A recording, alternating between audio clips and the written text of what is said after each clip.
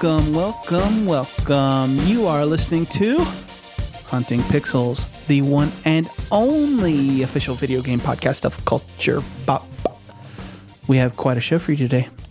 Our topic of the show is going to be something that I think everyone will get something out of. I'm hoping. It's a fun little topic that we're actually initially going to make an Instagram post about, but decided this would be a better course of action. But on top of that, we'll also be talking about some games and media, and of course, our picks of the week. I am, of course, your host, the one and only Bebop Man, Josh McMullen, and I am joined, as almost always, by one of my two co-hosts, Austin. It's the most wonderful time of the year, Stevens. How you doing today, man? I don't know about that nickname. Did you do that because you know I hate Christmas so much? No, that's actually an intentional side effect. Oh, okay. And now that I know that, every Christmas-themed episode that we ever have, that's going to be your nickname. It is true. I do hate this time of the year. It is. Very much so. It's all right. It's got its pluses, you know? Yeah. Like having our game of the year discussions. Yeah. Well, I was actually going to say like having our topic of the show this week being Christmas themed. Oh, yeah. Yeah, I love that too. But yeah, I'm doing good, man. How are you? I am very tired. I don't know what's been going on, man, but I haven't gotten a lot of sleep recently, and I'm just very tired. Well, I don't know what to tell you about that. I mean, I got something for that. I know that. Yes, you have the medicine, as it were. This shit puts me right the fuck to sleep. Madison gets mad about it. Oh, man. We'll sit on the couch. We'll start a movie. We'll be like 10 minutes in, and I'm snoring immediately. Yeah, that's how I feel like when I finally do get in bed and I'm sleeping and I'm like laying there. Kayla will be up for like another hour. I hit the fucking like pillow and I'm out. It makes Madison so mad because she's like, oh, I want to talk. Like, I'm in bed. I want to go to sleep. I'm sleeping right now. I got to get up in 4 hours. Like, what? Shut up. Go to sleep. Right. So as it's, I guess, abundantly clear, Dylan is out today. He is not feeling well at all. He is very, at all. Very, very sick. But we didn't want to skip another week because we've been out a lot recently. We have. And we also thought that this topic would be something worth discussing, considering it is December 1st and the holidays are here in full force. So let's go ahead and we'll get started. I watched Squid Games this week. Ooh. Or Squid Game, I should say. I think that's the actual real name. Yeah. Have you looked at this at all? So I started it and I got to the part in the first episode where the dudes like chase the main character into a bathroom, beat the shit out of him and make him sign the contract, and that is the exact scene I fell asleep and then I just forgot to ever go back to it. Oh, wonderful. I do want to get to it. I will maybe next year sometime. All right. Well, I mean, with that said, let me just tell you all about it. It is the I guess biggest craze on Netflix this year. It is the South Korean show that is very akin to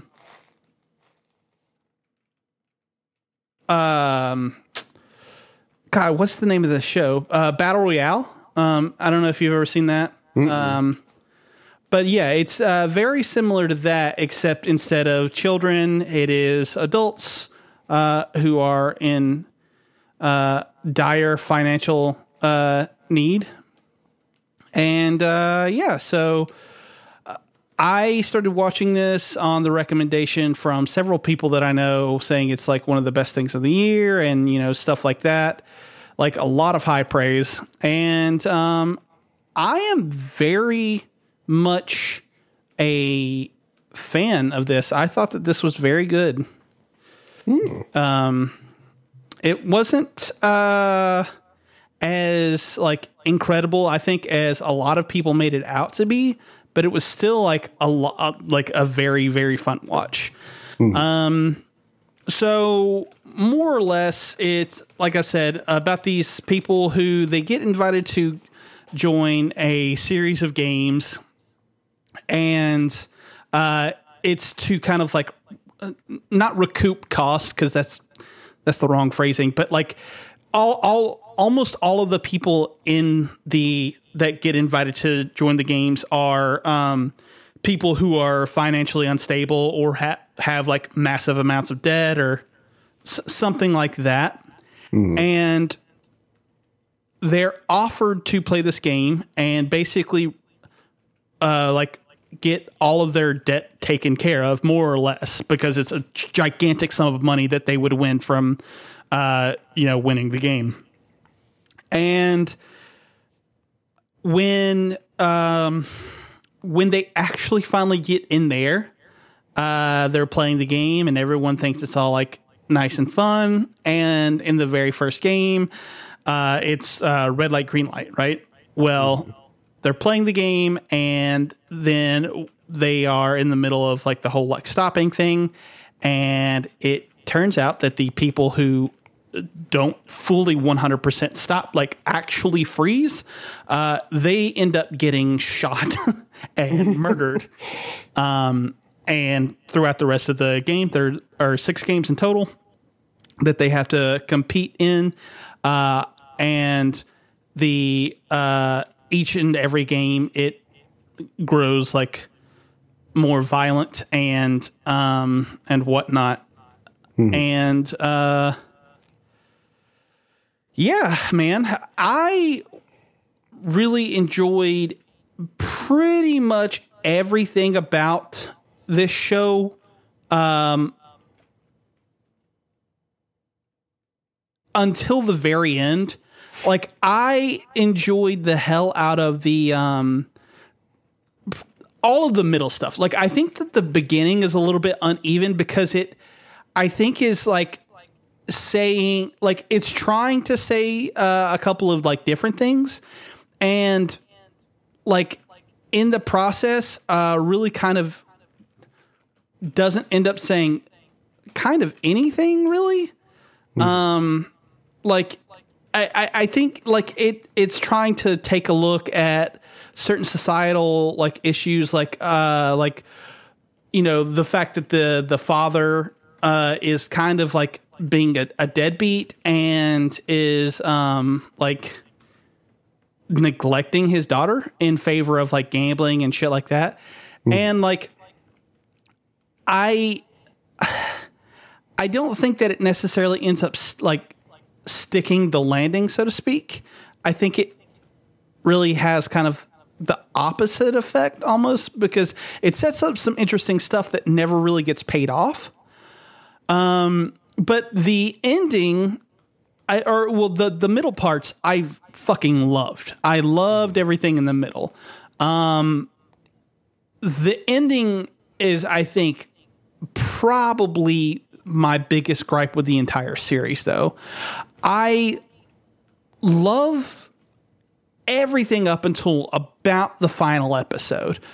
It's once the final episode kicks off, I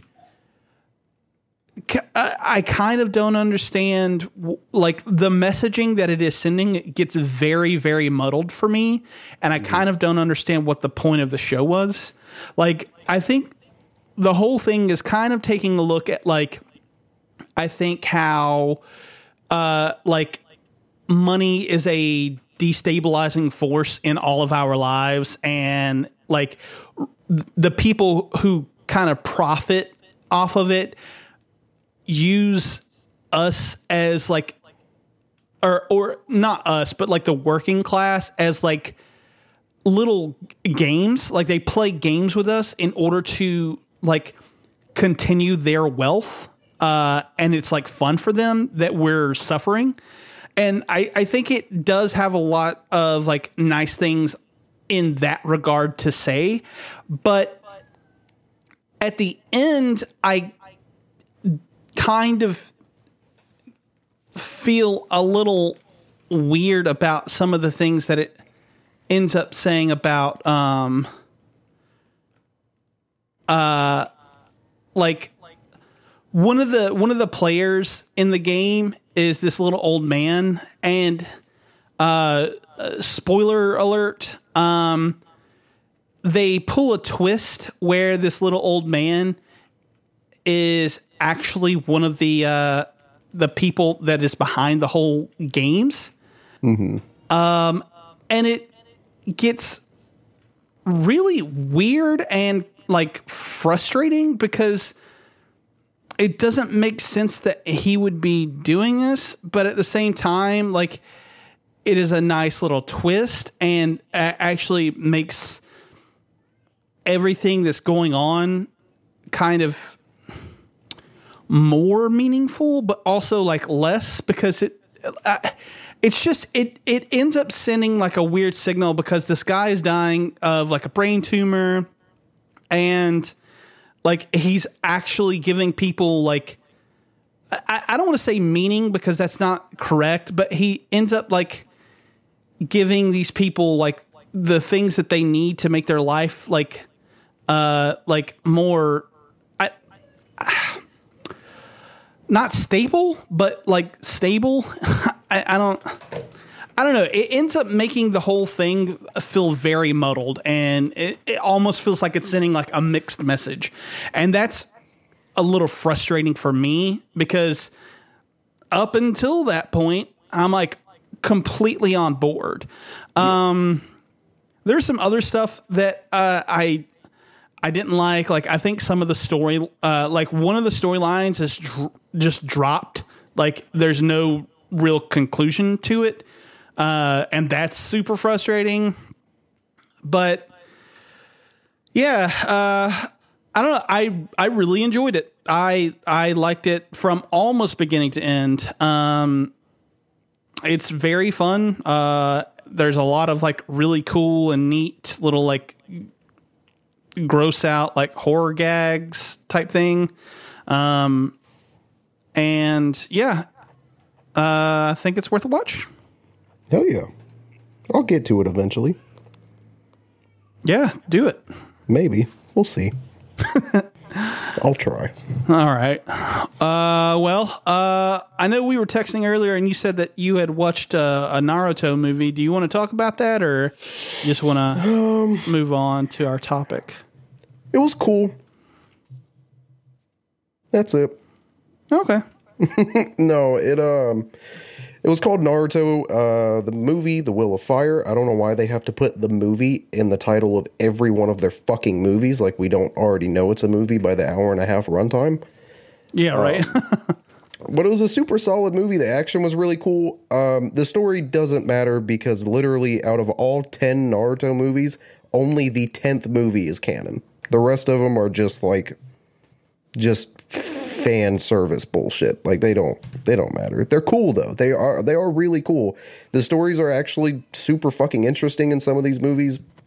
I'm saying plural because I watched a few, but I only really I enjoyed one more than the other, and that was The Will of Fire.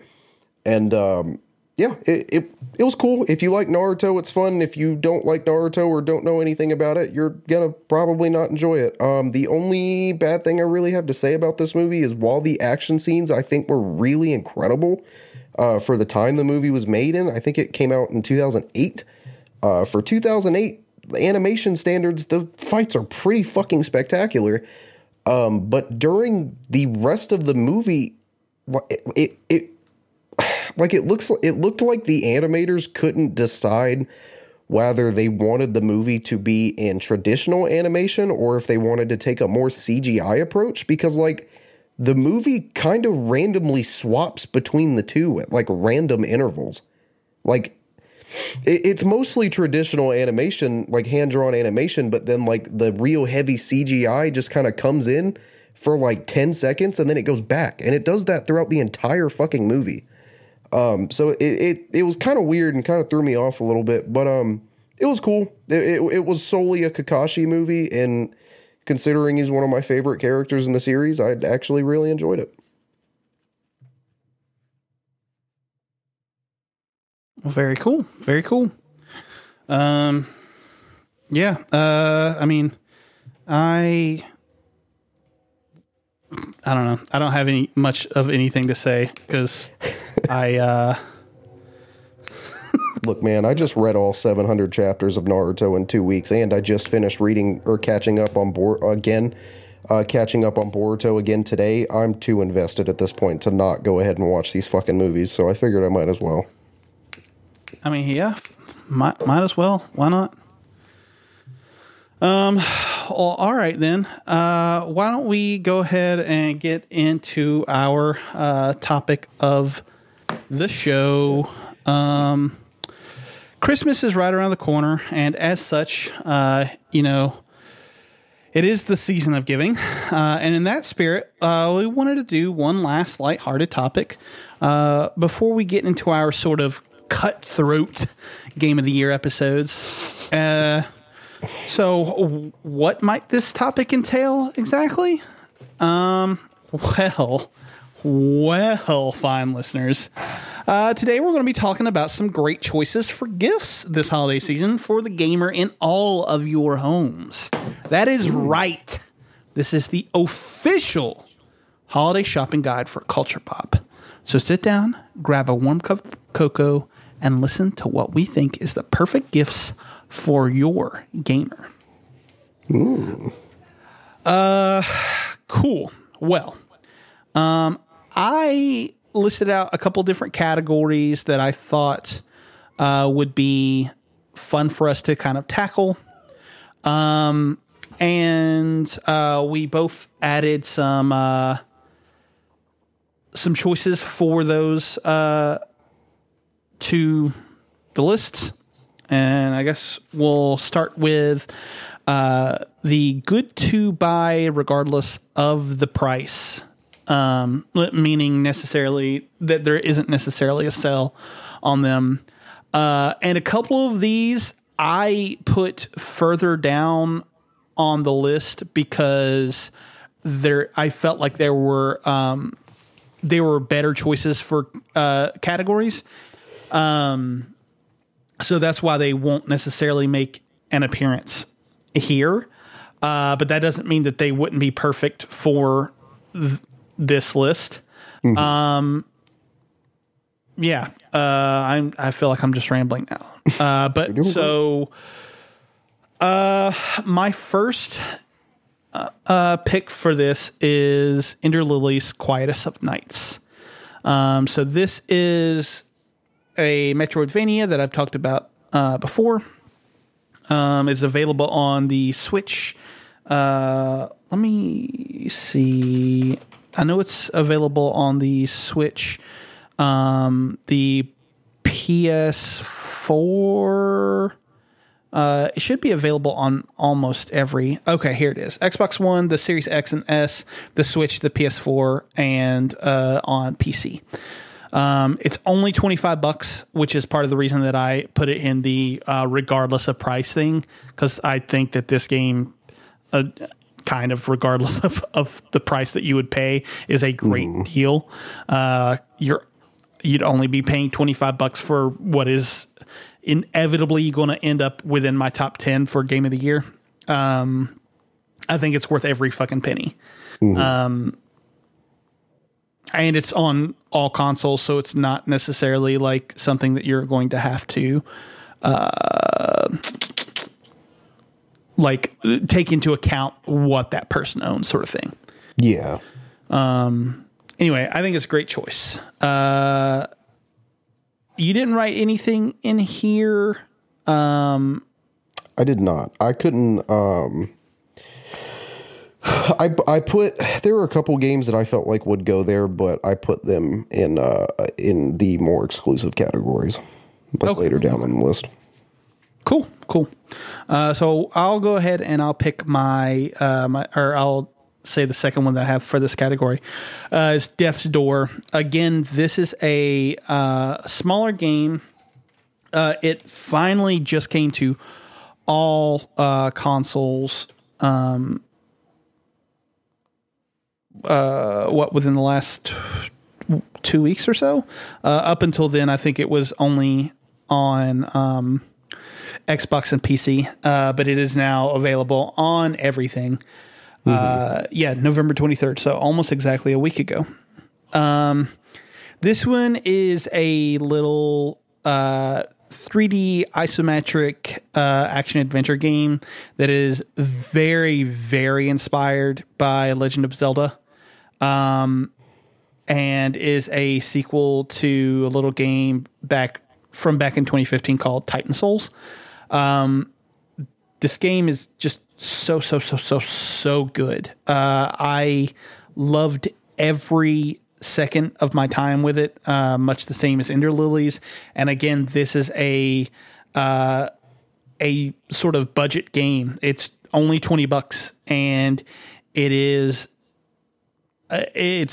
one of my favorite games of the year. I've very, very much enjoyed this game.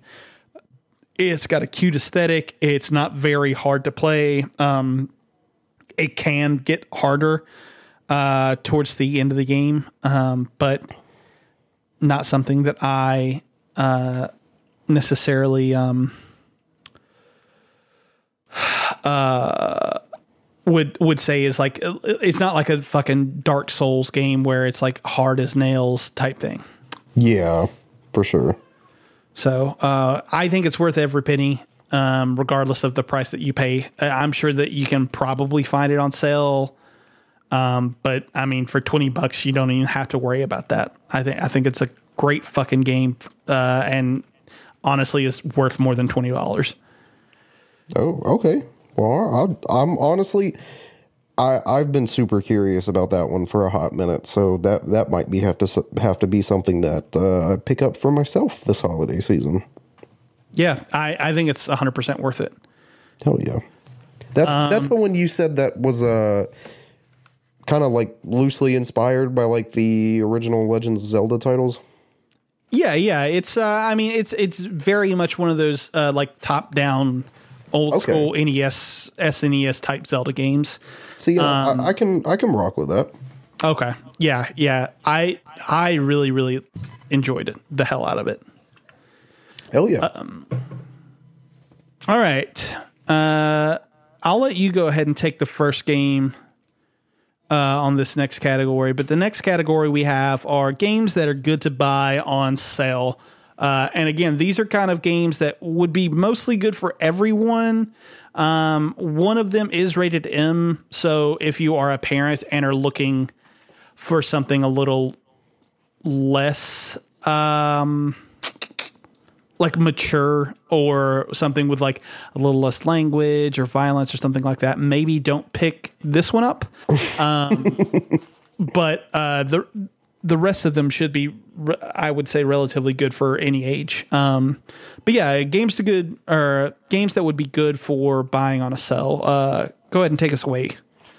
Yeah, that would be our first pick here would be Deathloop for PlayStation 5 and PC, if I have that correctly. I'm pretty sure those are the platforms.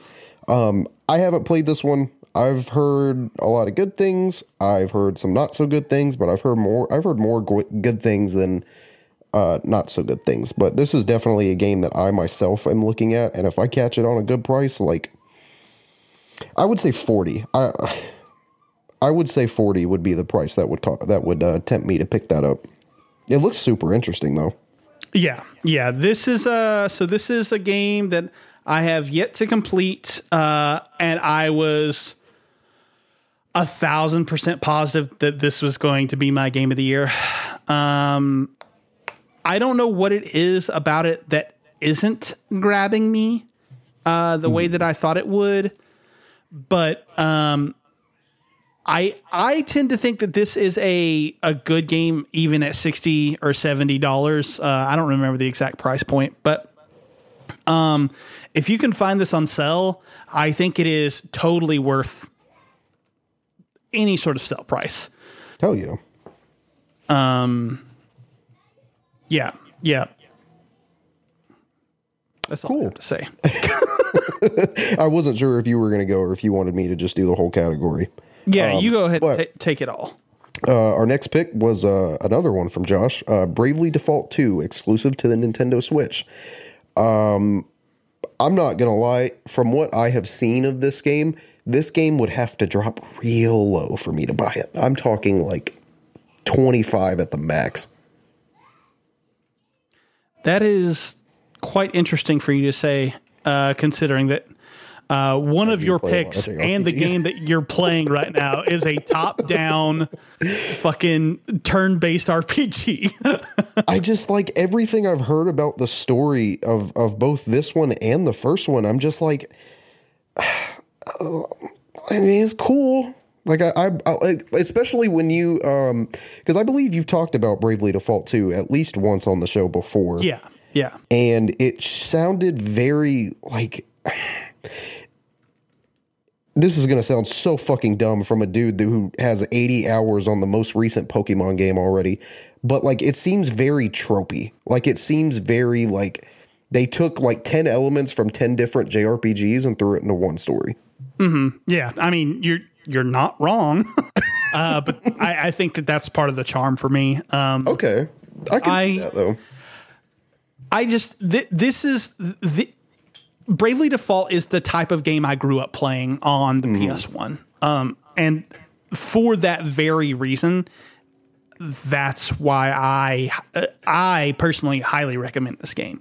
If you have that sort of affinity for like old 90s JRPGs from the PS1 era, like or even from the SNES era, like this is worth every fucking penny to me. Okay, cool. But I know that it's a hard sell with it being turn-based for a lot of people. Mm-hmm. And that's why I ended up putting it in the good to buy if it's on a sale. Because as much as I like this sort of thing, I know that it's not a genre that everyone enjoys. This is a side tangent. This is just something that I've noticed. Do you feel like there is a decline in interest of turn-based JRPGs as of the last couple of years? Oh, I would say as part of like the last fucking decade or so. Really? Yeah. Well, and maybe even further back. I don't think once you got to where you could have technologically advanced battle systems, like basically once the PS2 came along and you started seeing stuff like Kingdom Hearts or more specifically with like the Xbox 360 and PS3 generations, when you had stuff like fucking Oblivion and Skyrim and the Tales games that started becoming sort of action RPGs, once that stuff started happening, it was a lot harder of a sell to have a for lack of a better term, less sophisticated battle system. I just feel like everybody wanted like the action all the time, and I can. That's not something I'm ever going to wish for, honestly. I like action RPGs, but I tend to think that where you get the most like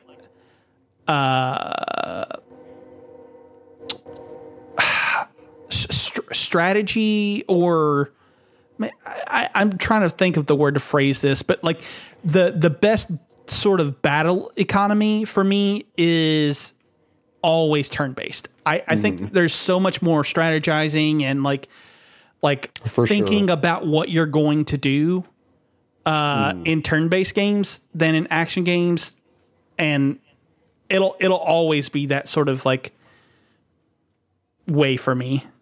Yeah, and like it's kind of the charm of it. I 100% agree with you. I enjoy turn-based JRPGs much more than I enjoy any other like subgenre or type of JRPG. Like for me with action RPGs, like yeah, don't get me wrong, they can absolutely take some skill or a reasonable amount of skill. Like any of those hidden bosses from Kingdom Hearts, I have not beat a single goddamn one of those because I am just not that. No, that's not for me. Like the fucking Sephiroth in 2. No, sir, you can keep that. I don't want it. Fuck that, dude. That's such an awful fight. But as far as like turn-based goes, like in action RPGs, I feel like whether people want to admit they do it or not, I feel like you can get away with doing a lot of just fucking button mashing and not really having to think about what you're doing a whole lot. I 100% agree with that. But then as far as turn-based, like you have to waste a turn to heal, you have to waste a turn to buff and debuff, and you have to waste a turn to defend or attack. And I think that's kind of the charm of it, is like I actually have to sit there and be like, okay, what is my best possible option for this turn? And I like that. I fuck with that a little bit more than the action stuff. So I get you. Yeah. Yeah. But speaking of action JRPGs, the next one is Monster Hunter Rise exclusively for the Nintendo Switch. I put this one on here. I picked it up on launch day. I put probably, I don't know, man, maybe 10 hours into it. And I do really enjoy the game. I just like, oh boy, that's too much grinding for me. Like I'm cool with the grind, but like that's too much. Monster Hunter was too much. So I think it's a great game to buy on sale. I just like, please be aware it's a Monster Hunter game. If you don't know what they're like, please look them up beforehand before buying one. They are very time consuming and they are very grindy, but if that's your thing, it can be a hell of a lot of fun. I really enjoyed it up until the point where I was having to do extremely tedious stuff to get the smallest reward. And I was like, ugh, I'm good. But other than that, it is a solid game. It does add a lot to the franchise. There's some cool, like newer gameplay modes that were added into the game that I just didn't get to experience because none of my friends picked that game up. I was the only one out of any of my friend groups that picked up that game, so I feel like I just haven't experienced the game to its fullest, because Monster Hunter is very much like, it's like Destiny. You can play it by yourself, but it's more fun to play it with other people. But super cool game. It's great if you can catch it on sale. It goes on sale routinely. I'm pretty sure it was on sale at Best Buy the other day for like $30. So you can't beat half off. But kind of like how Josh, warned people about Deathloop. I wouldn't say that Monster Hunter Rise is extremely graphic, but there is the whole like hopping on top of animals and like slicing their throats and skinning their hides to make armor off of, and that can be something that you might not want too young of a child to indulge in. So there's that. Keep that in mind. But other than that, the blood and gore is to a minimum. It's not like you actually see them carve the fucking hide off of the creature. You literally just press a button, the creature disappears, and it pops in your inventory. So it's really not that bad. It's just the concept of skinning something to make armor out of it might not sit well for some people. But yeah, it's a solid choice if you catch it on sale for a good price. I'm sure for Christmas you'll be able to find it everywhere for $30. Yeah, I think you're probably right. I don't have anything to say about Monster Hunter Rise because I do not like those games. He said it is just not for me. And that's the thing about Monster Hunter. It is such a cool concept, but it is such a hard sell for some people. I feel like people who play Monster Hunter, you're either a big fan of that franchise or it is just not for you, and there's no real in between. Yeah, 100% agree. Let's move on to our games that are good for children. I picked two here that I thought were, I think, perfect for children. The problem being that some of these aren't on every console. So just keep that in mind. And again, this is something that, like, I think there are a couple of games like later in like a different category that would totally work here as well. But you know, it is what it is. My first pick is, of course, Ratchet and Clank Rift Apart. I think this is a game that is worth every fucking penny, regardless of what you pay for it. So you could pay the full 60 or 70 or whatever the hell it was, or you could find it on discount somewhere. I think it is worth every fucking penny. I've talked about it at length on this podcast before, so I'm not going to say anything else. We have a whole episode about it. Yeah. So, yeah, Ratchet and Clank, fucking great game. Super, super fantastic game. It was actually my first Ratchet and Clank game. I had never played one, and I really fucking enjoyed it. I typically hate most modern platformers. Like, it's just not a genre that really stuck with me. But I really liked this one. The graphics were fucking astounding for most of the time. Never really had any performance issues. The story was a little nonsensical when it got to the end, but it's a game about fucking sentient animals. Like, it doesn't have to make a whole lot of sense. This game is marketed towards kids. It's not going to have, fucking NASA intellect story behind it.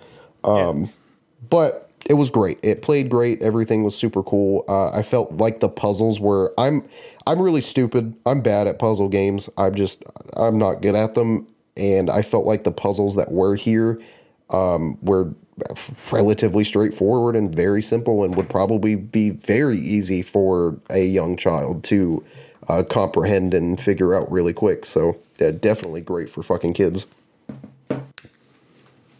Yeah. I think it has a very compelling theme behind it for kids as well, with for sure the looks at friendship and stuff like that. But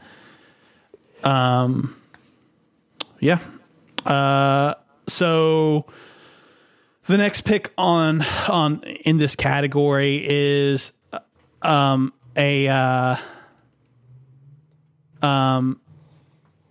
is another game that I have played, and I think this is something that I think is actually rated T. So it might not work for everyone, because I think that there are also some sequences in here that are a little I don't want to say scary, but definitely are creepy, to say the least. Mm-hmm. And that's Psychonauts 2. This is another game that's, I think, really simple to wrap your head around. It's very much a character action platformer that has a very nice theme for kids to kind of like learn in empathy for others. I still haven't finished yet, so I can't say definitively that it ends up like not turning to shit. But from what I have played of the game, I don't think that it does. So I think it's a fantastic gift for children. And it's also available on Game Pass. So if you would prefer not, buying a game, you could always just go with a Game Pass subscription and play it that way. Hell yeah. I think it's super strange that for the ESRB it's rated T, but then it's rated Peggy 7 for other. Yeah, that is weird. What? That's a fairly different age group. That's kind of odd, but whatever. I guess maybe they're more lenient than we are. What is Peggy for exactly? What? That is the English rating board for games. Gotcha. No, maybe they're more lenient than we are. I don't know, but that's fucking odd. It's totally possible. I don't know. Yep. But Yeah, like I said, when we get into the stuff for specific platforms, there will definitely be more, I guess, conversation to be had about sort of like children's games. yeah, for sure. But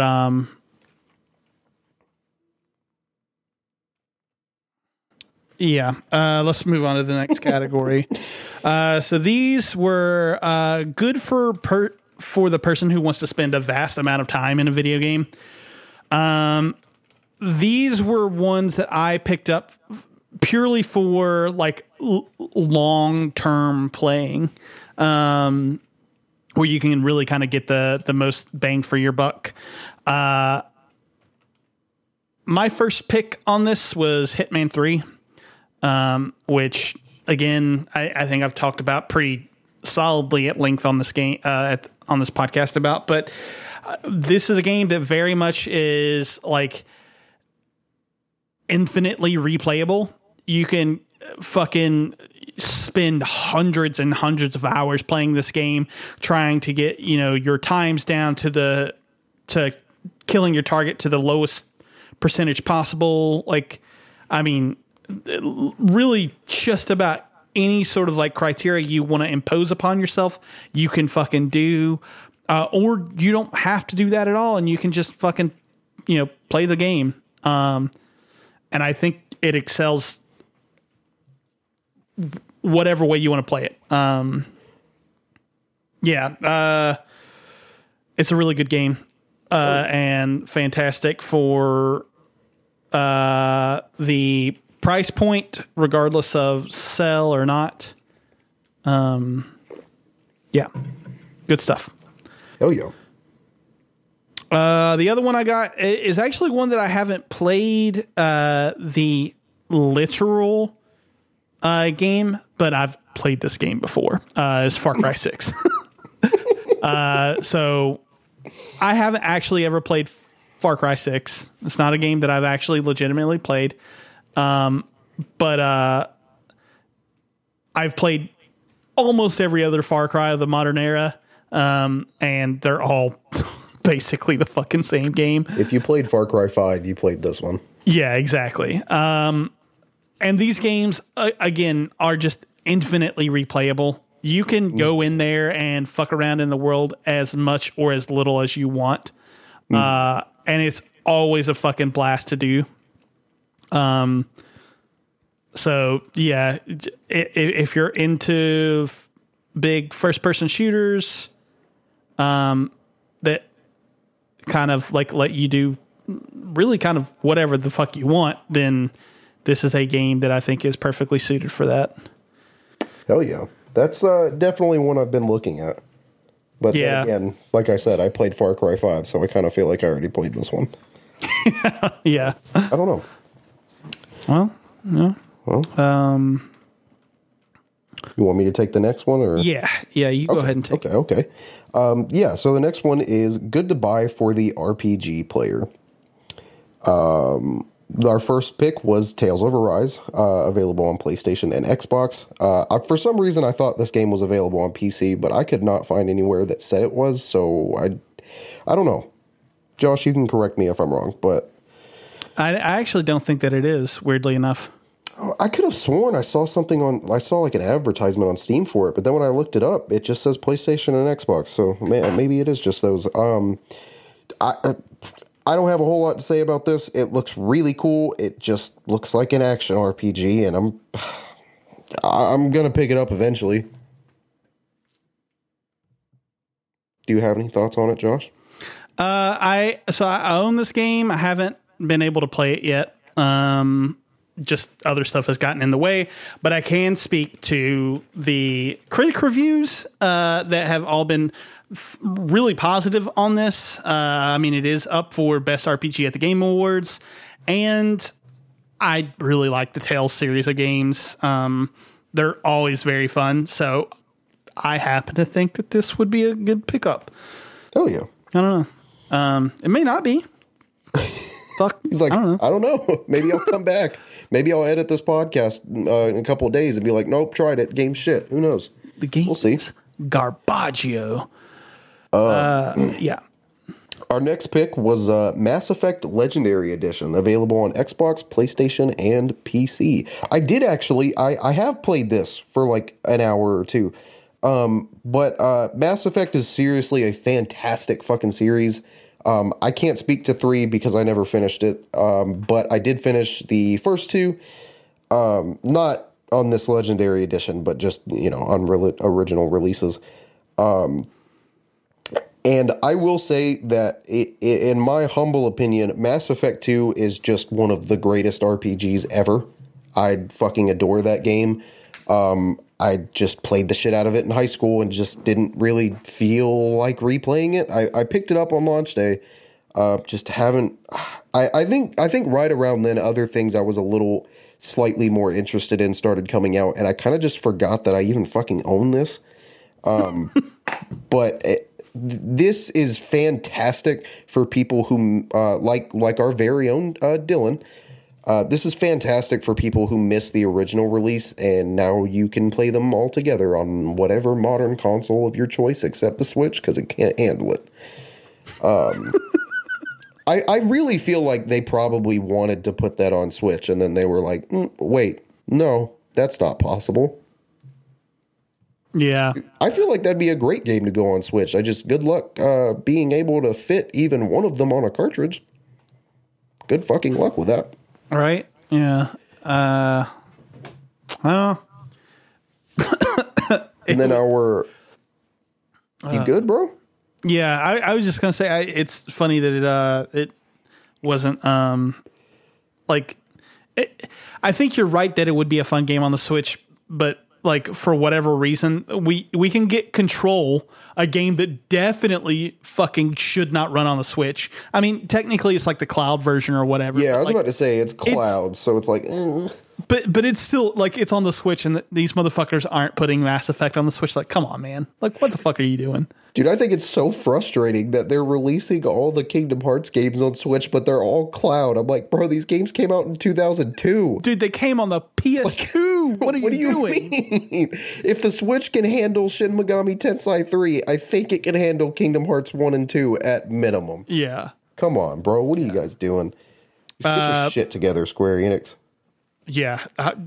I do want to echo the sentiments that you said, though. Mass Effect is a really, really great trilogy of games. It doesn't quite stick the landing for me, but the games are still fun regardless. Mm-hmm. And it's again, this is one of those things. It's worth every penny. Oh, absolutely. The amount of time you're going to spend here for $60 is pretty ridiculous. Yeah. Honestly. Speaking of time consuming, our next pick is Shin Megami Tensei 5, available exclusively on the Nintendo Switch. For anyone that listens to this podcast, you would know that I recently became an Atlas fanboy. I love everything that they do, and this is no exception. Shin Megami Tensei 5 is fucking incredible. I've only got maybe 5 or 6 hours, but it is. I feel like I can't say this, but out of the two that I've played, this has definitely been my favorite Shin Megami Tensei experience. Obviously, I have a lot more experience in the Persona franchise, but they're close. They're both turn-based JRPGs with demons, but Shin Megami Tensei 5 is super great. I think it's absolutely worth the $60. If you're a fan of JRPGs, and this is another one of those things where this could have easily gone somewhere else on the list. This is it's an Atlas game. It's gonna take you a fairly long amount of time, and it is worth every minute and dollar that you will spend with it. And it's a fantastic game. Yeah. Well, cool. Yeah. I like the Persona games, so I can semi-vouch for this. I've heard that they're very, very different, though, so I'm not going to 100% vouch for it. They're like the Dark Souls of JRPGs. And that's not even a joke, dude. Shin Megami Tensei 5 was hard. Holy shit. That's another disclaimer. It is a very difficult game. I'm super into turn-based RPGs. I feel like I've played more of that than I have any other genre just ever in my whole fucking life. But these are this isn't like it's not a turn-based JRPG that you can go in with a Pokemon mindset where you're just only going to use moves that deal damage the whole fucking time. Buffs and debuffs are your best fucking friend in this franchise, and if you don't learn that, you'll have a miserable goddamn time. I'm pretty sure the first boss of SMT5 took me like 10 solid tries before I finally fucking got it. It's a very difficult game, so I guess a little disclaimer. Yeah. Fair enough. Next up, we've got Good to Buy for your Xbox owners. This is any Xbox past the 360. So any sort of Xbox One owner going forward. Really, we put two of these picks down, and they actually come compassed in the first pick. Yeah, I didn't think about that. Well, so I wanted to put this out there because, I'm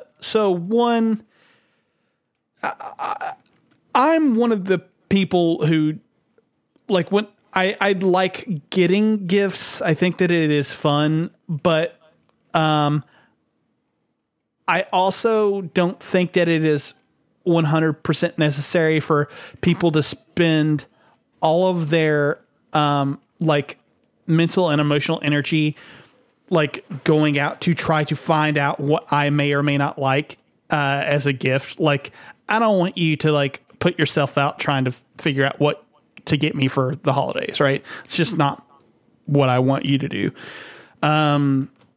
So this first pick for me, actually I should say, so when it comes to like Christmas and stuff and people are asking me, well, what kind of stuff would you like? I'm always just like, just give me a gift card. I'll pick it out myself. Like, honestly. And I know that rubs some people the wrong way because it's one of those things that like they put the thought and the time and the effort into the gift. But like, it is one of those things that where I am just like, no, it's okay. I'll pick it out. The fact that you got me a gift card to get whatever I want is like totally fine. It's not gonna bother me that you put less time and effort or whatever. I think that's a dumb notion anyway. But anyway, I'm getting sidetracked. The first pick here is they sell cards for Game Pass subscriptions. I think in 1 and 3 month intervals. That is a perfect gift for any Xbox owner, I think, or even a PC owner. Really? Yeah, that too. But yeah. Great. So, do you have any thoughts on Game Pass subscriptions? I mean, I think if you own a PC and an Xbox and you don't have Game Pass, I think you're dumb. I mean, it's literally the ultimate subscription bundle. Yeah. Yeah. Especially when you have all these first party fantastic games like Halo Infinite where the multiplayer is out, but the rest of the game will be coming on December 8th. You've got that. You've got Forza Horizon. You've got Forza Horizon 5. I saw that they recently added stuff like Stardew Valley and another Final Fantasy. I don't remember which one it was, but they did just add a Final Fantasy. Minecraft is just fucking such a time waster. But it's great, especially on PC. Like I don't even own an Xbox anymore, but I still have Game Pass for PC because it's just perfect. Playing Halo on my PC is great. So Game Pass is super rad. Lots of access to cool games. And the other thing about Game Pass too is the library is constantly changing. I mean, correct me if I'm wrong, but they add more stuff like once a month, right? Oh yeah. Yeah. They're adding stuff they take all the stuff time off too, every now and then, but yeah, they're constantly adding shit to Game Pass, and it just makes it even more of a bang for your buck. And then this year, I think it was this year where they incorporated EA Play in with Game Pass. Mm-hmm. So that is just a whole other catalog of games that is made available to you, like the Crysis trilogy and Battlefield and Anthem if you hate yourself. I fucking hate that game so much. But yeah, Game Pass is fucking awesome, and I feel like if you own a PC or an Xbox, you are absolutely missing out on not only savings, because it definitely saves you a lot of fucking money. I'd much rather spend $15 a month than drop $120 on Forza and Halo. Yeah. But it not only saves you money, but I feel like Game Pass is great for getting you out of your comfort zone a little bit and trying games that you might not have gone out of your way to buy, but they're here for free. 100% free. So they're, that makes them a little more worth a try. So yeah, I love Game Pass. Yeah, it's good stuff, man. That said, another game that is surely going to be in my top 10, possibly even top 5, and is a must-own for Xbox owners, I think it's Forza Horizon 5. If you want to buy a physical gift or something of that nature for your Xbox owner, Forza Horizon 5 is... regardless of whether or not they like cars, this game is just so much fun to play. Mm-hmm. I'm not a car guy. Like I don't really care for that kind of stuff, and I am just having such a blast playing this game. There is so much stuff to do that isn't even like necessarily related to cars. Like, I mean, it is, right? Because you're in a car like the entire time. Yeah. But like, what I mean is like, it's not just racing all the time. Like if you really want to, all you have to do in that game is play the little intro, and then you can just like fucking drive around and just see the scenery.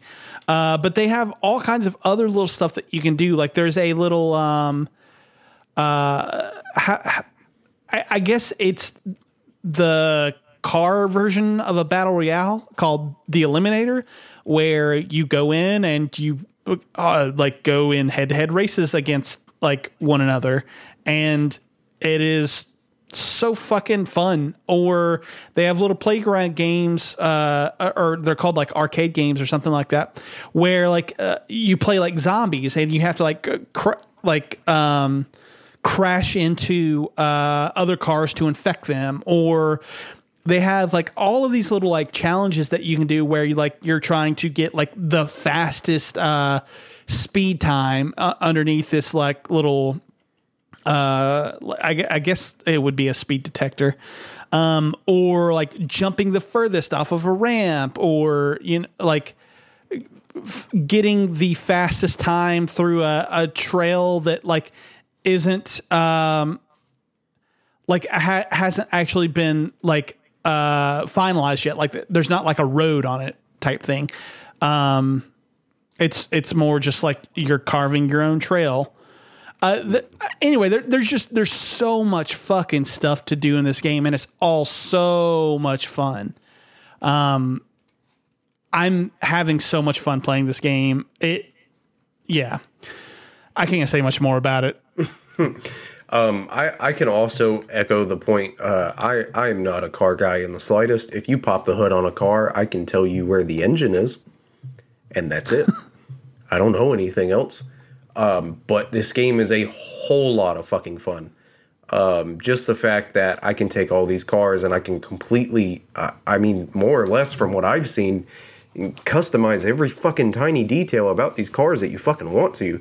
And you can get some killer designs to go on the sides of them. And it's a whole lot of fun. Super great. Love it.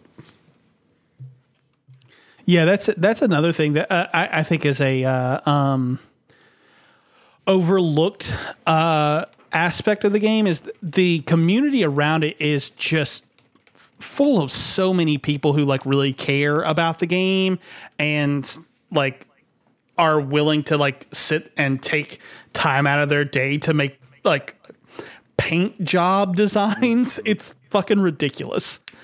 Yeah, some of the shit they have on there too, man. Like you can like, I'm a weeb, so of course that's the first thing that I look for. I look for anime related skins and paint jobs and stuff. And there's some really cool Naruto ones. There's some awesome designed Evangelion ones, and anything you could want to put on the side of a car, you could fucking find it. Yeah. Yeah, it's ridiculous. Yeah, well, with that said, the other pick I think that is from the both of us that you put on here was Halo Infinite. Mm-hmm. What are your feelings on Halo Infinite? I obviously I've only played the multiplayer so far. We haven't gotten the campaign yet. It's 343, so I don't know. But the multiplayer is incredible, dude. I absolutely love 5's multiplayer. I know that that's kind of a hot take, that I kind of think that 5 is the best multiplayer, like, ever. I mean, maybe not from, not aside from Reach. I think I still kind of feel like Reach is my favorite multiplayer. But Halo 5 is a close second, dude. I absolutely loved Halo 5's multiplayer. And I honestly like Infinite even more. I would play it more if I just wasn't fucking garbage at it. But it's super fun, man. They managed to make it feel nostalgic, but also feel new at the same time, and different, and innovated. And I will say too. Halo Infinite's multiplayer, when it launched, is this it's still considered in the beta, right? Or is it just the multiplayer, just straight up, just the final version of it? I don't think it's the final version. Okay. I think that they're implementing some changes, but it is, I think, very, very close to what the final version is going to be. Yeah, and honestly, as far as just a multiplayer game goes in general, this is the most polished I think I've seen a multiplayer game feel for me personally on release. Like, this is the first one I felt that way towards in a while. Like, maybe like 2 years or more. It just feels very like it just feels like Halo. Like, it feels like Halo always has, with the exception of 4. And I love it. It's great. I'm so excited for the full game to release. Yeah, I'm right there with you. I'm very excited to continue playing more of this game. I don't know that there's much more that I can say, really. I think it's great. Halo. Yeah, it's Halo, you know? Yep, it is Halo.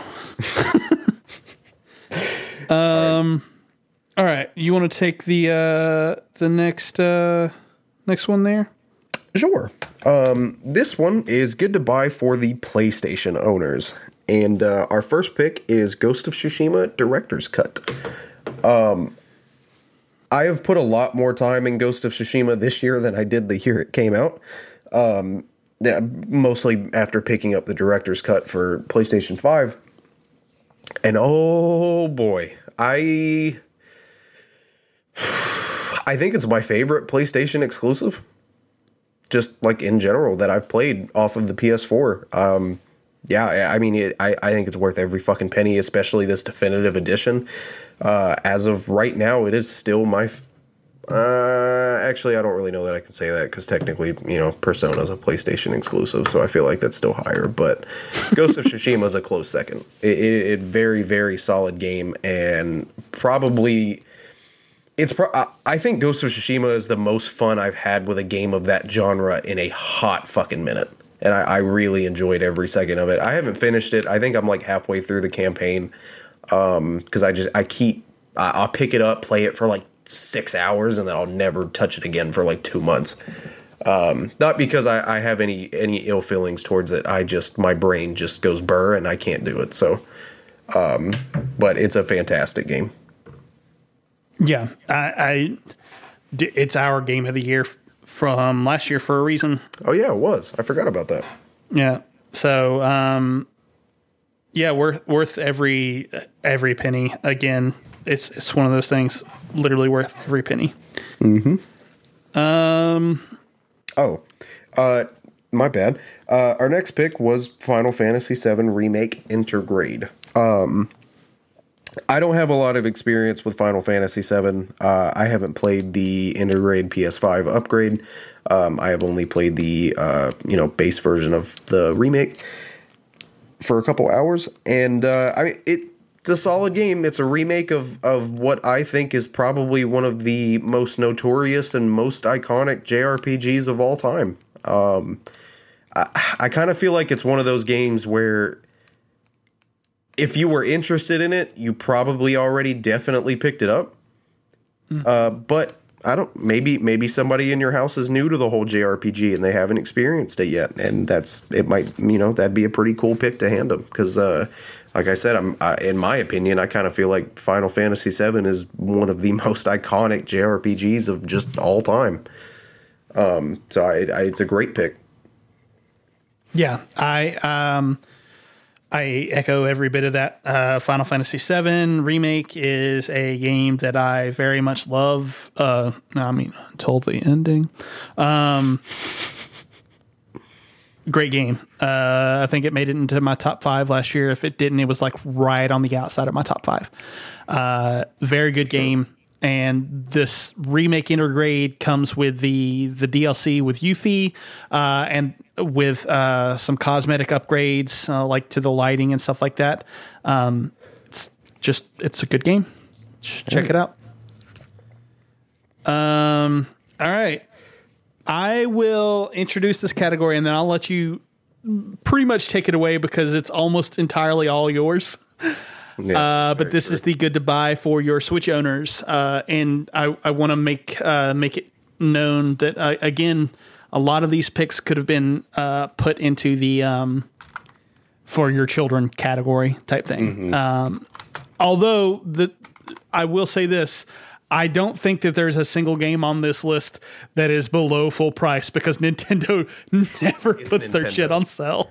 No, they don't ever because they know that you're going to buy it full price anyway. Exactly. So our picks for this were Super Mario World 3D Bowser's Fury. I haven't played this. I'm not going to lie. I actually think I have it. I just haven't played it for whatever fucking reason. I keep hearing a lot of good things about it. I'm going to get to it eventually, but from what everyone I know that's played it, they've absolutely fucking loved it. And if you have a Switch, I definitely think this is a must-buy. Yeah. I have not played, actually, this this Nintendo Switch version of this game, but I played it on the Wii U. Mm-hmm. And I think that this is maybe the purest distillation of what Mario should be as a 3D platformer. I really fucking love this game. I think it's worth every penny. But. Hell yeah. I want to get to it. Maybe next year. We'll see. Our next pick. Or my next pick, I guess I should say, was Pokemon Brilliant Diamond and Shining Pearl. This is obviously the newest set of Pokemon games that released on November 19th, so almost 2 weeks ago. I have a very hot take about these games that you'll hear in probably like 20 minutes. I cannot recommend these games enough, dude. I got it for Josie. This was Josie. Josie has loved Pokemon ever since I think she was able to fucking talk and understand what was happening. And we got to go pick up our Pokemon games together on launch day, which is honestly one of the coolest feelings that I think I've ever fucking had, because this is a franchise that I've loved my whole life, and now my daughter is here at the store with me also waiting to get our copies on launch day, and it's a strange feeling, and I love it. And I think that it is I think it's more than just a fantastic game, and like I said, I'll explain that later, but it's fucking great. Yeah, it's Pokemon. You played a Pokemon game, you've played this one. I'm not gonna lie, it's Pokemon. They're kind of all the same. My next one is I was really hesitant to push this one, but I did because I feel like Nintendo is much more of a family system than opposed to an Xbox or a PlayStation. Like maybe it's because I'm a Nintendo fanboy, but I would be more. I would buy my kids a Switch before I would buy them an Xbox or a PlayStation. So that's why I'm putting Animal Crossing here. It did come out last year. However, Animal Crossing is still killing it. So there are apparently still people that haven't picked it up.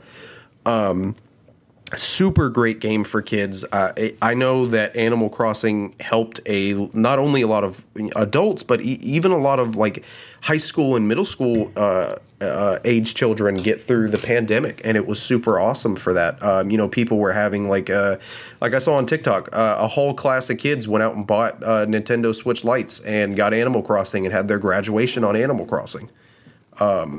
I think it's a super rad game. I'm personally not a fan of it because I'm just not into that whole daily life simulator kind of thing. It just didn't, even though I do like Stardew Valley, Animal Crossing just didn't hit with me like I feel like it did the rest of the entire human population. But it's super solid choice. Yeah. You mentioned that it was still selling really well. Did you see how much it's selling? I have not. I just know it's selling very good. It's the second best-selling Nintendo Switch game. Yeah, I kind of figured that. I think honestly, I think it entered that spot like summer of last year, and I think it's just steadily stayed there, if I'm not mistaken, because that game probably. It is. If I have my numbers correct, and I might not, but if I have my numbers correct, it is somewhere close to 40 million units sold, and the and the Switch is at just under or over. I don't remember the specifics, but 90 million, which means that roughly 1 out of every 3 Switch owner owns Animal Crossing. That's crazy. That is a crazy thing to think about. I think it's it was the same way with Breath of the Wild as well, if I'm not mistaken. Breath of the Wild. I'd have to look it up because I think I was listening to a podcast where they were talking about the numbers. But Breath of the Wild was somewhere near like 20 or 30 million. So it was in like the top, probably top 5 sold or something like that. Yeah, I see that Mario Kart is the number 1 game, which I guess we could, now that I think about it, we could probably throw that here too. For sure. If you haven't picked it up yet, Mario Kart 8 is, I feel like there are going to be a lot of people going into the Switch this year. Now, now that the OLED came out, some people might have been waiting or, whatever reason. Mario Kart 8 is another, I guess, honorable mention that I'll throw in here real quick. It's literally the most sold game on the console, so apparently people fucking love it. But yeah, our final pick for this one was Mario Party Superstars. I kept thinking it was called Super Mario Party, but then I remember that's the bad one. Mario Party Superstars is the new one. That's the good one. This is a game that I can personally attest to. Me and Madison picked this up, I think like 3 weeks ago, and invited a couple friends over and just got some snacks and just had a fucking blast playing Mario Party. This is the definitive Mario Party experience that Super Mario Party that released in 2018 should have been, but it wasn't for some reason. And Nintendo really listened to all the complaints that everybody had to say about it, and then they came back with Mario Party Superstars and was just like, well, I hear all of you complaining, fuck you, here's what you wanted. And thank God they gave it to us, because this is a fantastic game. It's great. Honestly, I think it's fun to play by yourself for a little while. It's, fun with friends. It's fun with family. It's a great pastime. It's a great thing to have for like kickbacks and stuff like that. And it's a rad game. I really appreciated this game and really enjoyed it. Yeah, I haven't played a Mario Party since the one on 3DS. Well, I think there are actually a couple on 3DS, but yeah, I always love Mario Party. They're dumb fun games. Is it wild that this is my first Mario Party? Yeah, it is actually. Yeah. I think that's first Mario Party. Fucking weird thing? I don't know. I've always been more of a Smash Bros. Guy. I mean, fair enough. That's usually the big Nintendo party game that I usually gravitate to. Yeah, fair enough. Well, that's it for our main topic. Are there any other games that you wanted to talk about before? There aren't any other games that I want to talk about. However, I did want to throw a honorable mention to, and of course, you can chime in if you have anything that you think relates to not just video games, but also tech that's required to play said video. Yeah, good call. I had originally intended to do something like that, but I didn't. Like when I came in, I was like, "Oh yeah, let's talk about the games that people should buy." Mm-hmm. There's also just so much of it too, man. There's so much to talk about when you want to get into tech and stuff like that. My biggest mention is I know that for the unforeseeable future, GameStop, I mentioned it last episode, GameStop will give you $280 for trading credit for a Switch. That's almost retail. $70 more and you have yourself an OLED, and it is absolutely worth the upgrade experience. The reason why I'm saying it here is because I'm 90% sure that that large trade-in amount is for like the holiday promotions and shit like that. So if you wanted to upgrade, now is kind of your time to do that. Now is honestly, I think, your best time to do that if you don't feel like shelling out a full $350 straight out of your pocket. The OLED is absolutely worth upgrading from a standard Switch to. In my opinion, it's not something I would have paid $350 for, but if you do what I did and just trade your Switch into GameStop and just take the money, then you're golden.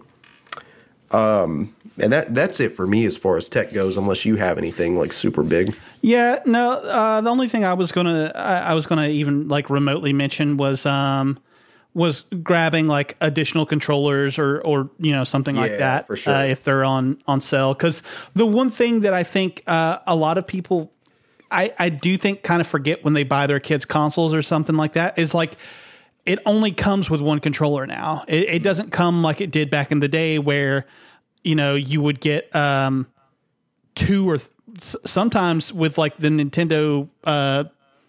I feel like the 64 came with like 4 controllers at one point.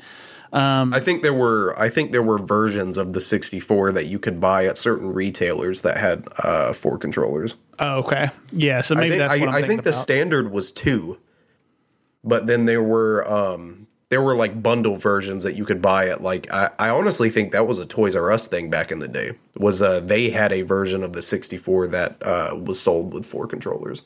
Okay, yeah. For like so that's probably what I'm thinking of. But yeah, I definitely think that it's always worth picking up a second controller, especially if you got your kids a new console. Yeah, especially if you're getting stuff like Mario Party Superstars and yeah, exactly. Like family stuff, like stuff that they can invite friends over and play together. Like you want to make sure you have enough controllers for everybody. Yeah, 100%. So for sure, I echo that. Yeah, so let's get into what we've been playing. I'll go ahead and let you start. Okay. Because I think you're going to have maybe not more to say about your game, but I think that you'll. Yeah. Well, the only game I've played in the last 2 weeks has been Pokemon Brilliant Diamond. And I mentioned earlier that I kind of had a hot take about this game, and I do. I think that this is hands down the best Pokemon game that's released since 2010. I think it is the best Pokemon game that's come out since, honestly, since Gen 5, but I mean, really since the original Generation 4 release. These games are absolutely incredible, dude. I know that, a lot of people were kind of thrown off by the chibi art style that Ilka, is it Ilka or Ika? I don't know. I have no idea. I think it's Ilka. But like a lot of people, I was kind of thrown off by the chibi art style at first, but then, you know, they explained it more. They said, oh, this is going to be a faithful remake of the originals. And I was like, okay, well then I'm kind of cool with the chibi then, because it's just a 3D version of the original games. You know, there's no like real crazy graphic upgrades, but it's just modern Pokemon, but in like a more chibi art style to kind of resemble those original releases. And dude, it grew on me after playing for about 2 or 3 hours, dude. I was like, I really fucking like this art style. I do have some complaints with the game, like the fact that every remake that we've had so far, so that would be Fire Red, Leaf Green for Gen 1, Heart Gold and Soul Silver for Gen 2, and Omega Ruby and Alpha Sapphire for Gen 3. All 3 of those remakes, they incorporated the third version. They incorporated story elements from the third versions into those games. With the exception, now that I think about it, of Fire Red and Leaf Green, they added a bunch of shit, but they didn't add anything from like Yellow or Pokemon Following You or anything like that. They added a lot of story content, but then Heart Gold and Soul Silver, they added the Suicune storyline from Crystal into the main release of the remakes. And that was fucking awesome because it was a little different of a perspective. And then with Omega Ruby and Alpha Sapphire, after you complete the main story and you get into the post game, you get the Delta episode, which is a brand new story sequence revolving around Rayquaza, who was the box mascot for Pokemon Emerald, which, you know, this is the sister version of Ruby and Sapphire. So I'm kind of bummed that they didn't do that here. There are some Platinum elements, but the story is 98% Diamond and Pearl, which I don't really hate, because I think their stories are fine. Because honestly, the only real story difference between Platinum and Diamond and Pearl is Platinum has like a 30-minute dungeon, like an extra dungeon that probably takes you a solid 30 to 40 minutes. But it's some of the other stuff. Like, I think it was kind of dumb I'm weird about stuff like that when I play Pokemon games. Like, they kept the Pokédex to 150, which was, and it's actually the exact same Pokédex from Diamond and Pearl. They didn't change anything. All of the Pokemon that spawn are in the exact same places. Most of the story is beat by beat the exact same thing. I was actually watching a video about it, and you can you could pull up a strategy guide that was released for the original games, and it will completely carry you through the remakes. I mean, that's how faithful they wanted to stick to it. And so what they did to kind of balance that out is because the Pokédex in Diamond and Pearl was not great at all. It was very unbalanced. I think there's 2 fire types in the entire fucking game until you hit post game, which is absolutely ridiculous, but whatever. And to kind of fix that, this game changed one of the community's favorite things about Diamond and Pearl, which was the underground. It was a fun mini game where you got to go down and play with your friends and dig for treasure and fossils and stuff like that. You can still do all that here, but then they added like tons of these like hideaways, like these little caves that you go into, and there's just Pokemon everywhere, just walking around in the overworld. And to kind of balance out Diamond and Pearl's Pokédex, they took the Pokemon that were added to the Pokédex in Platinum and made them available here in the underground. So they're not going to register in the Pokédex, like you won't see them, but they're there. You can go down there and catch them at any time. And it's cool. It's a nice little improvement. And I think maybe I just didn't realize. I think it had been so long that maybe I just didn't remember how much I really enjoyed Diamond and Pearl. But like, dude, I got playing through Brilliant Diamond. I got a feeling that I haven't felt for this franchise in a very, very long fucking time. I feel like ever since Gen 5, Pokemon games have been on a pretty steep decline. And I feel like this game did a perfect job at capturing the franchise at its peak. or at least it was the peak for me. Another wonderful thing that I think this game does is obviously it has more all the modern quality of life improvements that the last few games have, which to some people's hate is the experience share. I know we talked about it a couple episodes ago, and I think Josh, you had brought it up, asking me and Dylan how we felt about it, and said that that's something that you might actually like in a Pokemon game.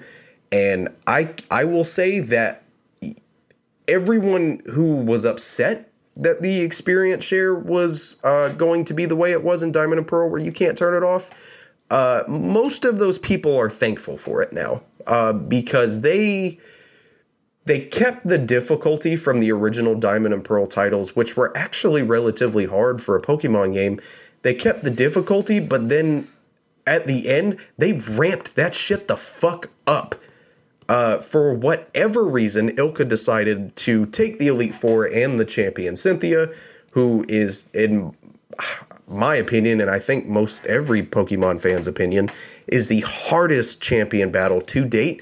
They took her and they made it worse. I don't know how. I don't know why, but they made it worse. All of the Elite Four and Champion, their Pokemon have competitive movesets. They have competitive items to complement those movesets. Their stats are spread competitively, and they are just the AI is incredible. I mean, they will kick your fucking ass. I'm pretty sure, if I remember correctly, it took me 11 attempts to beat the champion for Brilliant Diamond, and that's nuts because that has not happened in a long... Dude, I don't remember the last time that I lost a Pokemon battle in a Pokemon game because they've just been so easy for the last 11 years. And this game brought that challenge back, and it brought that, like, real feeling of satisfaction I had upon finishing a game that, again, I haven't felt from a Pokemon game in a very long time. I can't say definitively that I think that this is going to be my game of the year, because I want to give Shin Megami 5 the fair shot and get through it first before I really make that decision. But I definitely gonna think it's gonna be between those two, because these games are great, dude. And even for you, Josh, as somebody who lost interest in the franchise, I would honestly say if you get the chance to, give these games a shot. All right, yeah. I mean, I always want to give Pokemon another chance. It's just it's a matter of balancing my time with what I want to do, basically. And one more quick note, and then I think I'm done. Another thing that I do want to mention is Diamond and Pearl are also relatively longer than your typical Pokemon game. The main story for these games are very beefy, and I think when I finished the Elite Four, I clocked in at about 30 hours, whereas Sword and Shield took me like 9 or 10. Like, that's a pretty big difference. Yeah. Diamond and Pearl was always relatively long, and then oh boy. One of the cool things that they added here for returning players was after you complete the Elite Four and the main story, you can go in the underground, and while you're digging, you find these little items called mysterious shards. You take them back up into the overworld, and there is a new park added at the very bottom of the map called Romanus Park. You take these shards that you find in the underground, and you trade them for these things called slates. And the different slates summon legendary Pokemon, and they are every legendary Pokemon from all past generations. Well, up to Generation 4. This game does not. It has no Pokemon past what was introduced in Gen 4. However, for the completionist, every single Pokemon, with the exception of 2 mythicals, I believe, that, are given away in events and stuff. Every Pokemon in the Pokédex from Gen 1 to Gen 4 is available between the 2 versions of this game. You can absolutely complete the National Dex all the way up to what is currently available, and I think that that's really fucking cool. And it's definitely something I'm probably going to do before the year's over. Okay, yeah, cool. Very cool. Well, that was Pokemon talk. I'm sure you guys are going to get a whole new episode, special episode dedicated to just Pokemon here in the coming weeks. As soon as Dylan feels better. Yeah, as soon as Dylan feels better. As soon as I'm not dying anymore. So, yeah. Well, with that said, I'm going to talk about my game and potential Game of the Year candidate. And that is Guardians of the Galaxy, which I actually just finished today. So, yeah. I remember saying in the Discord about a month or so before this game came out that I didn't know what some people were thinking by saying like that basically that they weren't going to give this game a chance, because I was very much I think this game is going to be no less than like good type thing. And I do think that there were some people out there who were like, this game's going to be bad, whatever. Yeah. And I was really kind of surprised by that for, I think, a couple of different reasons. One, because it was Eidos Montreal, and Eidos Montreal has, personally how I feel, never made a bad game. Like, they are the studio that's behind what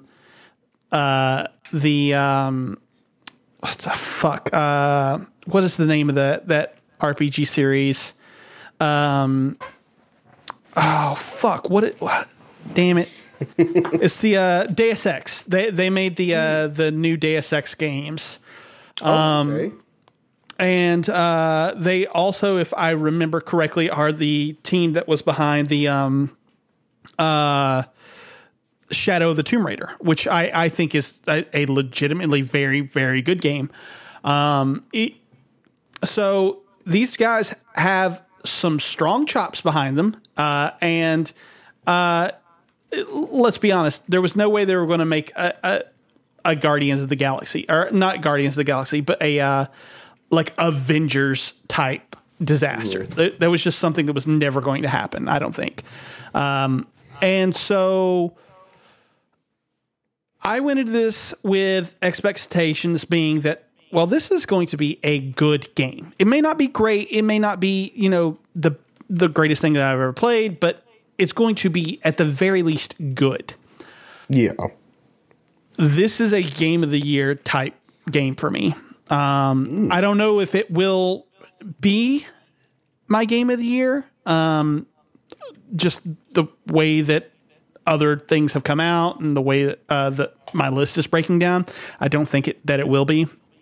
But I am just so happy with everything about this game. I think probably best way I can describe it is Marvel's Uncharted. It has the same level of polish as a Naughty Dog game, or as an Uncharted game, or more specifically, a Naughty Dog game. It has every bit of the same charming writing as an Uncharted game. There are bits in this game that I just straight up was like, this is so good. This is like such good writing.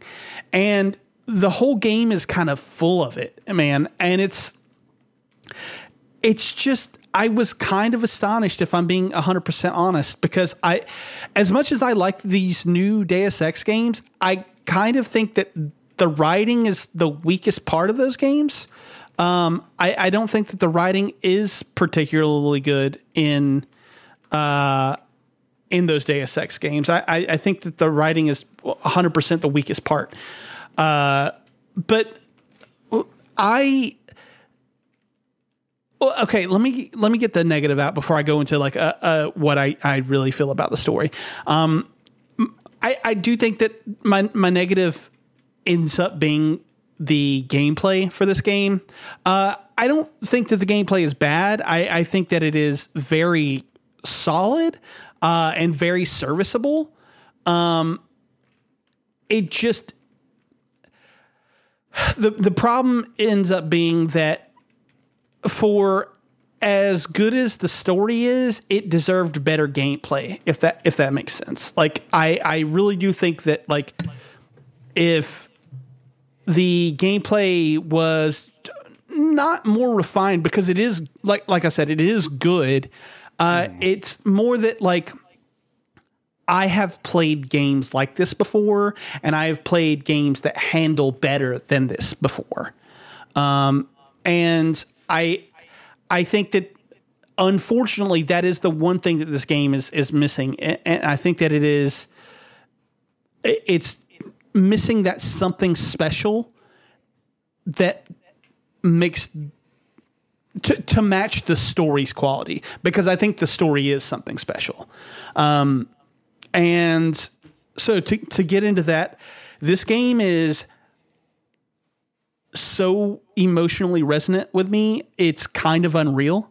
And this is going to be a weird kind of, I think, parallel, but I just finished rewatching Cowboy Bebop for Culture Bop Selects not too long ago. And I'm actually rewatching it again. And that show, in many ways, I think has the same sorts of emotional arcs that this game has in a real weird way. It's very much a meditation on loss, and it is very much a meditation on grief and holding on to your past longer than you should. And it is so strong because of that. I think it has a lot to say about those things and about letting go of the past. And I was genuinely surprised to get as emotional as I did. But there are 3 or 4 parts of this game where like I was like, if not in tears, on the verge of tears. And it was not something that I was expecting from this fucking game at all. This game is something special. At the very least, the story that this game tells is something special. And I have loved every minute of my time with it. Yeah, this is a great game. Totally worth any amount of time. Yeah. I need to finish it so bad. It's such a good game. I just keep getting distracted with other shit, and I just haven't finished it yet. Yeah. I mean, yeah. So go check it out. Let's get into our picks of the week and get out of here. My pick of the week is, so this is a clip from a recent AEW show, from about a week ago. This is a 20-minute promo segment between CM Punk and MJF, or Maxwell Jacob Friedman. Oh boy. If you want to see good wrestling promos, go watch this. It's just 2 dudes going back and forth in the ring, talking to one another. There's no in-ring action or anything like that. And it is just so compelling to watch. It is something that, like, I have always known CM Punk to be very good on the mic. He's one of the most gifted wrestlers at that. And Maxwell Jacob Friedman is just an incredible heel. I don't know how the fuck this dude does it. He's just so good. And watching the two of them go back and forth is wonderful. if you're even mildly interested in wrestling, go check this promo out. Cool. My pick of the week is a YouTuber. I guess this is a theme for me now, or whatever. I did it last week. But yeah, my pick of the week is a YouTuber. He's not so small. He's actually relatively large now, by the name of Austin John Plays. I've been watching a lot of his videos the last couple of days. This dude, right now he's kind of focused on content for the new Pokemon games, but he did full content coverage for Breath of the Wild and Link's Awakening, and also Pokemon Sword and Shield, and a couple other games in between. Also does a lot of gaming tech videos and stuff like that. And I just think this dude's content is so fucking wild that he gets the shit out as quick as he does. Like, I understand it's his full-time job now, so of course he's gonna get the shit out quick, but fuck, man. I mean, the day Pokemon came out, this man had fucking 10 videos up ready to fucking go. Of just things to teach people and explain, and maybe stuff the game might not, be so straightforward with, and tips and stuff. Like, he has a whole 30-minute video that came out the day before the game fucking came out, about best tips for starting a playthrough. And I really fucking enjoy his content. I think his content is super helpful. Another game he was heavy on was Animal Crossing. He did a lot of fucking Animal Crossing content. But he's a super rad guy. Being the Pokemon fan that I am and have been for a long time, I've watched a lot of Pokemon YouTubers, and I can say that easily 98% of them are some of the most cringy fucking human beings on the entire goddamn planet. Holy fuck. Also, let's talk about how many of them turn out to be fucking pedophiles. What's going on with that? Yeah, it's fucking weird. Dude, there were two. There were two big ones that just within the last month have been outed for pedophilia, and I'm like, what the fuck is happening in this community? Austin John Plays. He's not cringy. He's actually relatively funny. He makes great content. Videos are very what's the word I'm looking for? Very in depth. They're very helpful for what they're for. And, I think he makes some rad fucking content. Well, very cool. Very cool. I might check him out. I love YouTube stuff. Yeah. So I might have to give that a watch. But yeah, all right. Let's go ahead and knock this bad boy out.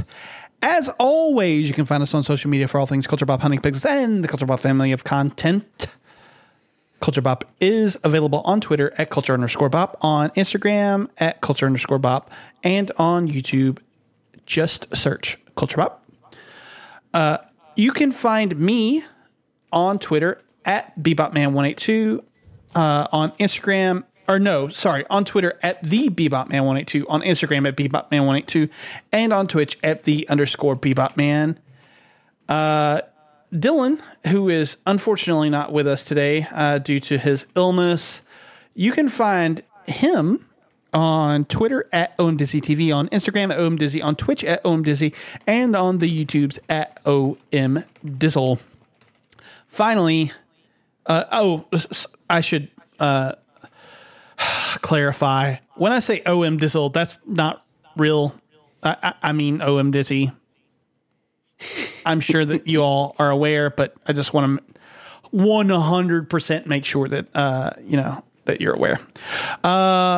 Finally, Austin is available on Twitter at Big Papa Plays, on Instagram at Big Papa Plays, on Twitch at Big Papa Plays, and on TikTok at Big Papa Plays. It's true. And finally, if you're looking to support this podcast or any of the endeavors that we are undertaking as Culture Bop, then go to patreon.com/Culture Bop and toss us a pledge. We are offering very cool perks, including one that will be realized with our first of 3 Game of the Year episodes that we will be recording next week. And that is that this year we have decided to let our patrons talk about their favorite games of the year on our show. So that is just one of the many perks that you can get. You can also get 3-day early access to all the podcasts, or you can get 2-day early access to the videos when I can get videos made. But yeah, and as soon as we start hitting our goals, even more content or better content will be on its way.